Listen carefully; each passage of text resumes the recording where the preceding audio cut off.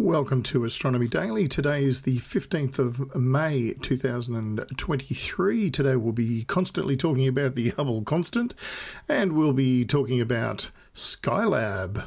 I'm Steve Dunkley, your host. Welcome aboard.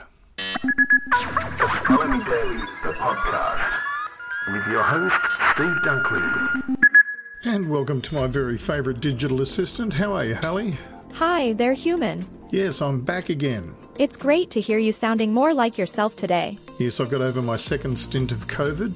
Great news. Yes, I wanted a holiday, but that's not what I meant.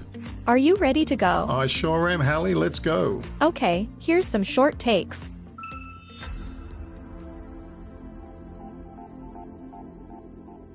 A crucial radar antenna on a European spacecraft bound for Jupiter is no longer jammed.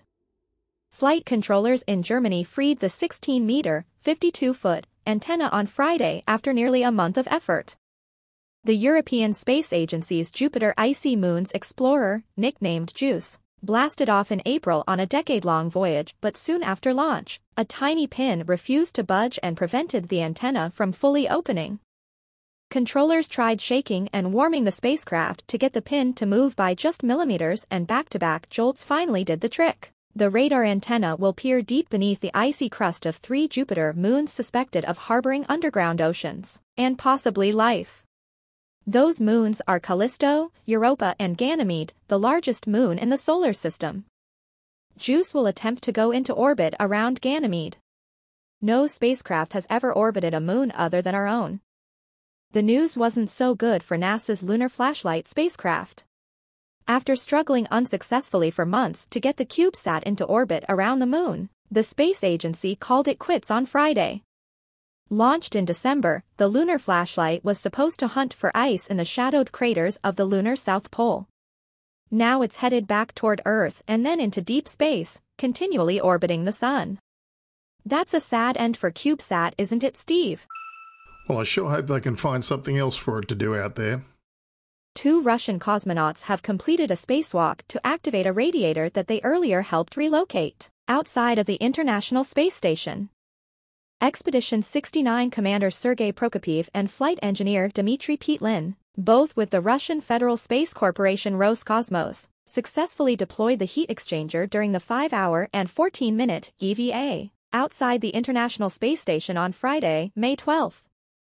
The spacewalk was the third and last in a series that focused on outfitting the exterior of the Russian Nauka multipurpose laboratory module with the radiator, and an experiment airlock that was launched with the Rasput mini research module aboard NASA's Space Shuttle Atlantis 13 years ago. After opening the airlock hatch on the Poisk module and exiting the station, Prokopyev and Petlin made their way to the Nauka module to remove the remaining restraints holding the radiator closed. As the bolts were loosened, the radiator began to unfold to its full length. While waiting for the radiator to fill with coolant, they went about several other maintenance activities, which included work on the station's manipulator arm and installing new handrails. With Friday's EVA, Prokopyev now has spent 42 hours and 16 minutes on 6 spacewalks. Petlin has now completed 4 outings, logging 26 hours and 45 minutes outside the station. The spacewalk was the 6th for the year and 263rd dedicated to assembly and maintenance of the International Space Station. Do you remember Val Kilmer in your favorite movie Red Planet, Steve? Oh yes, I remember that one, Hallie. He was the space janitor on that ship doing all the odd jobs. Oh, I'm sure real life is a little bit more sophisticated than Hollywood. Sure it is, Steve. You keep telling yourself that. And finally, for the first time, astronomers have captured images that show a star consuming one of its planets.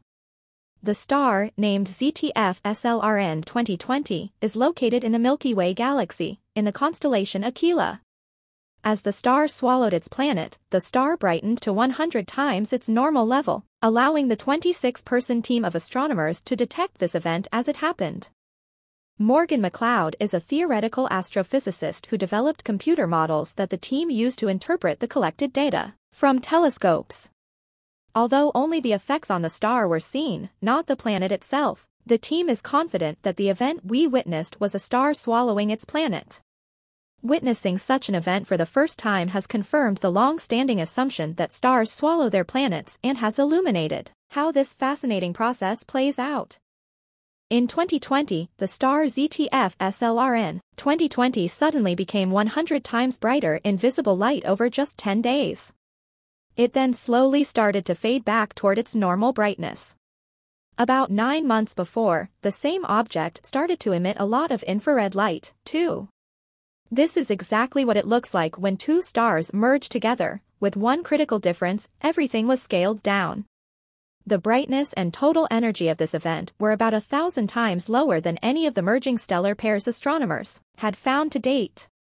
In the case of ZTF SLRN 2020, the orbit of the planet shrank slowly at first, then faster and faster as the planet smashed through the denser layers of the star's atmosphere. Eventually, in just a few final days, the planet plunged below the surface of the star and was torn apart by the heat and force of the collision. This rapid injection of energy supplied heat to power ZTF SLRN 2020's 10-day, 100-fold increase in brightness. Following this climactic moment, the star began to fade, telling our team that the planet swallowing process was over and that the star was beginning to go back to business as usual. And now, back to you, Steve. Astronomy Daily, the podcast. Thank you, Hallie. Thanks for keeping us up to date with all the bits and pieces. Here's an interesting story. More discussions about the Hubble constant, and research continues, and it's about our journey through the universe and how to measure that. Indeed, how did we get here? Where are we going? And how long will it take? It sounds like the kids in the back seat of the car, doesn't it? Are we there yet? These questions are as old as humanity itself, and if they've already been asked by other species elsewhere in the universe, potentially they are much older than we are. Well, they are some of the fundamental questions we're trying to answer in the study of the universe called cosmology. One cosmological conundrum is how fast the universe is actually expanding, which is measured by that Hubble constant. And here is quite a lot of tension around that constant. In two new papers led by Patrick Kelly at the University of Minnesota, there's a successful new technique involving light from an exploding star that arrived on Earth via multiple winding routes through the expanding universe to measure the Hubble constant. The papers are published, of course, in Science and the Astrophysical Journal. And if our results don't resolve the tension, they do give us another clue and more questions to ask. And isn't that always the way?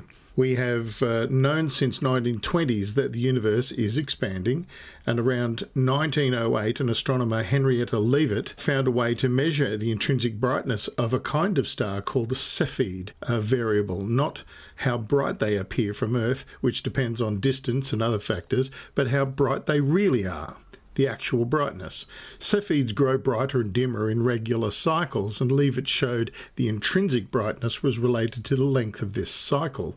Leavitt's law, as it's now called, lets scientists use Cepheids as a standard candles object whose intrinsic brightness is known and therefore whose distance can be calculated. Now, how does this work? Imagine it's night and you're standing on a long dark street or a highway with only a few light poles going down the road. And now imagine every light pole has the same type of bulb with the same power, so you know the exact brightness of each pole. You'll notice the distant ones appear more faint than the nearby ones. We know that the light fades proportionally to its distance and in something called the inverse square law for light. Now, if you can measure how bright each star appears to you, and if you already know how bright it should be, then you can figure out how far away each light actually is.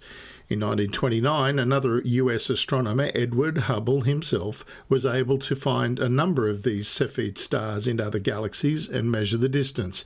And from those distances and other measurements, he could determine that the universe was expanding. This standard candle method is a powerful one, allowing us to measure the vast universe. We are always looking for different candles that can be better measured and seen at much greater distances. Some recent efforts to measure the universe further from Earth, like the SHOES project, led by Nobel laureate Adam Rees, have used Cepheids alongside a type of exploding star called a type La supernova, which can also be used as a standard candle. There are also other methods to measure Hubble's constant, such as one that uses the cosmic microwave background, relic light or radiation that began to travel through the universe shortly after the Big Bang. The problem is that these two measurements, one nearby using supernova and Cepheids and one much further away using microwave background, differ by nearly 10%.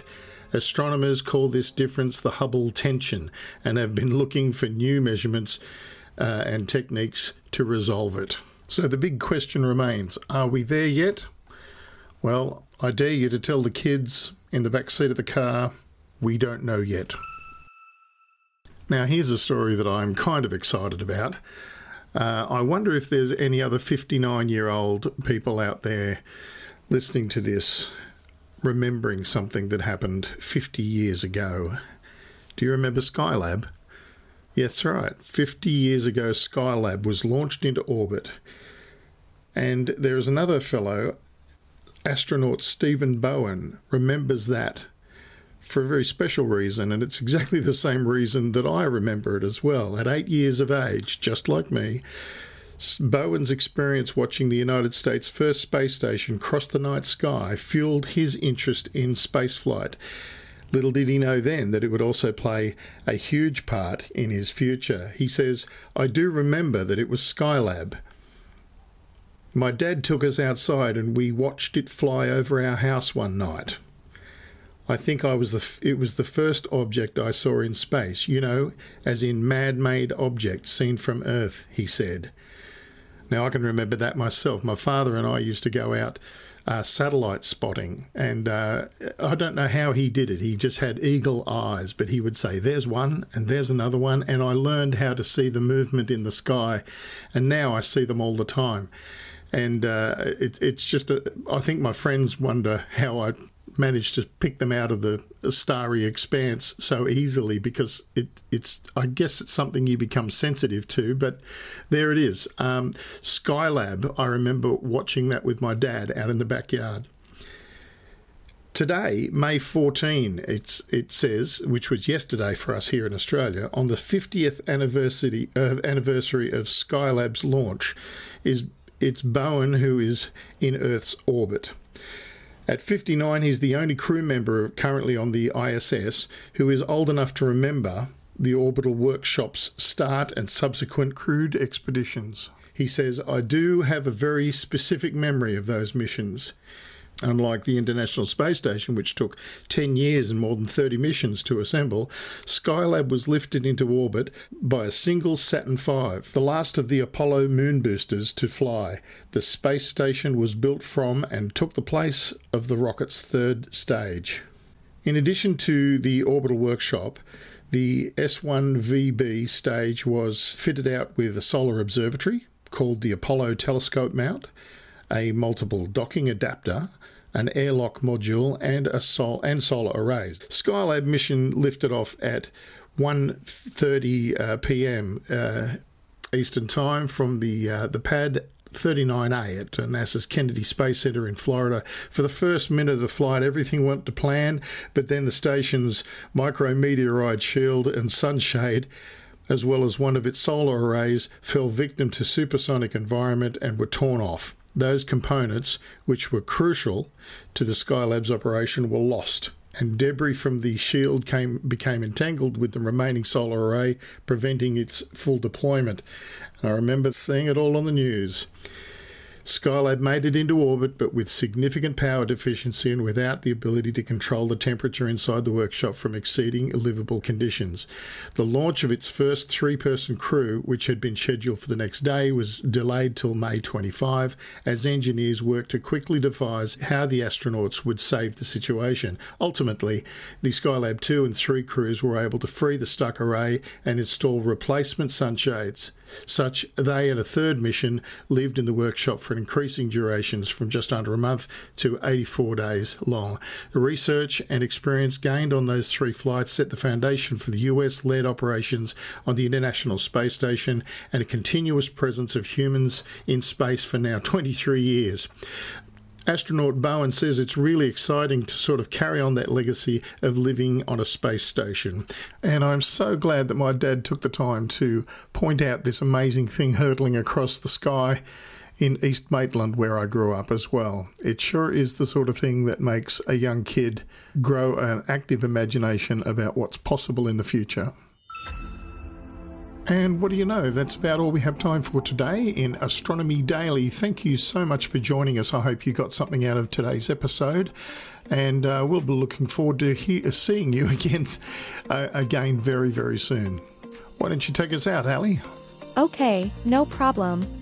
Don't forget you can find all the back episodes of Space Nuts with Andrew Dunkley and Professor Fred Watson at our homepage. And that address is spacenuts.io, Hallie. And all of our Astronomy Daily episodes can be found there as well. And don't forget you can drop in at our Facebook page, Space Nuts, on Facebook. And we'd love to hear from you. Yes, we love to hear from you to hear about what's happening in your sky. And that's what we always say, don't we? Keep your eyes on the skies. See you next time. Astronomy Daily, the podcast, with your host, Steve Dunkley.